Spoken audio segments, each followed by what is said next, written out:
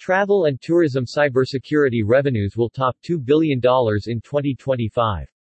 As the travel and tourism industry has undergone a digital transformation, the wealth of personal customer data that the sector stores has exploded, leaving the industry vulnerable for cyberattacks.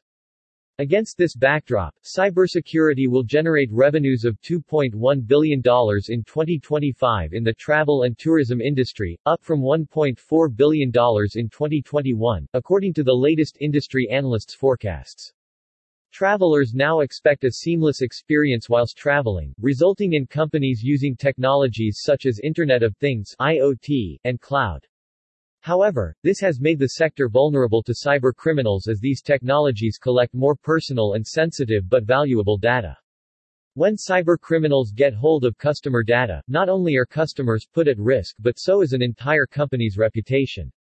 A string of high-profile attacks in the industry has led to the scrutinization of cybersecurity strategies, with regulators now clamping down and fining companies that fail to protect their customers' data.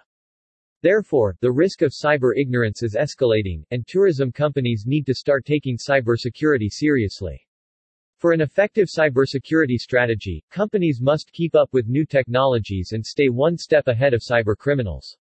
Effective cybersecurity strategies must involve contingency planning, as merely investigating an attack in its aftermath or simply meeting compliance obligations will not suffice, and instead will only lead to an endless cycle of spending.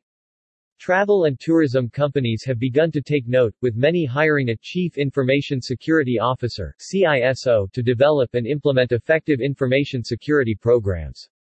Hiring a CISO is a good start, but if travel and tourism companies want to prove that they are committed to cybersecurity, then they need to take this one step further. Companies should have their CISO sit on the board of directors as, currently, most corporate directors lack adequate expertise on cybersecurity.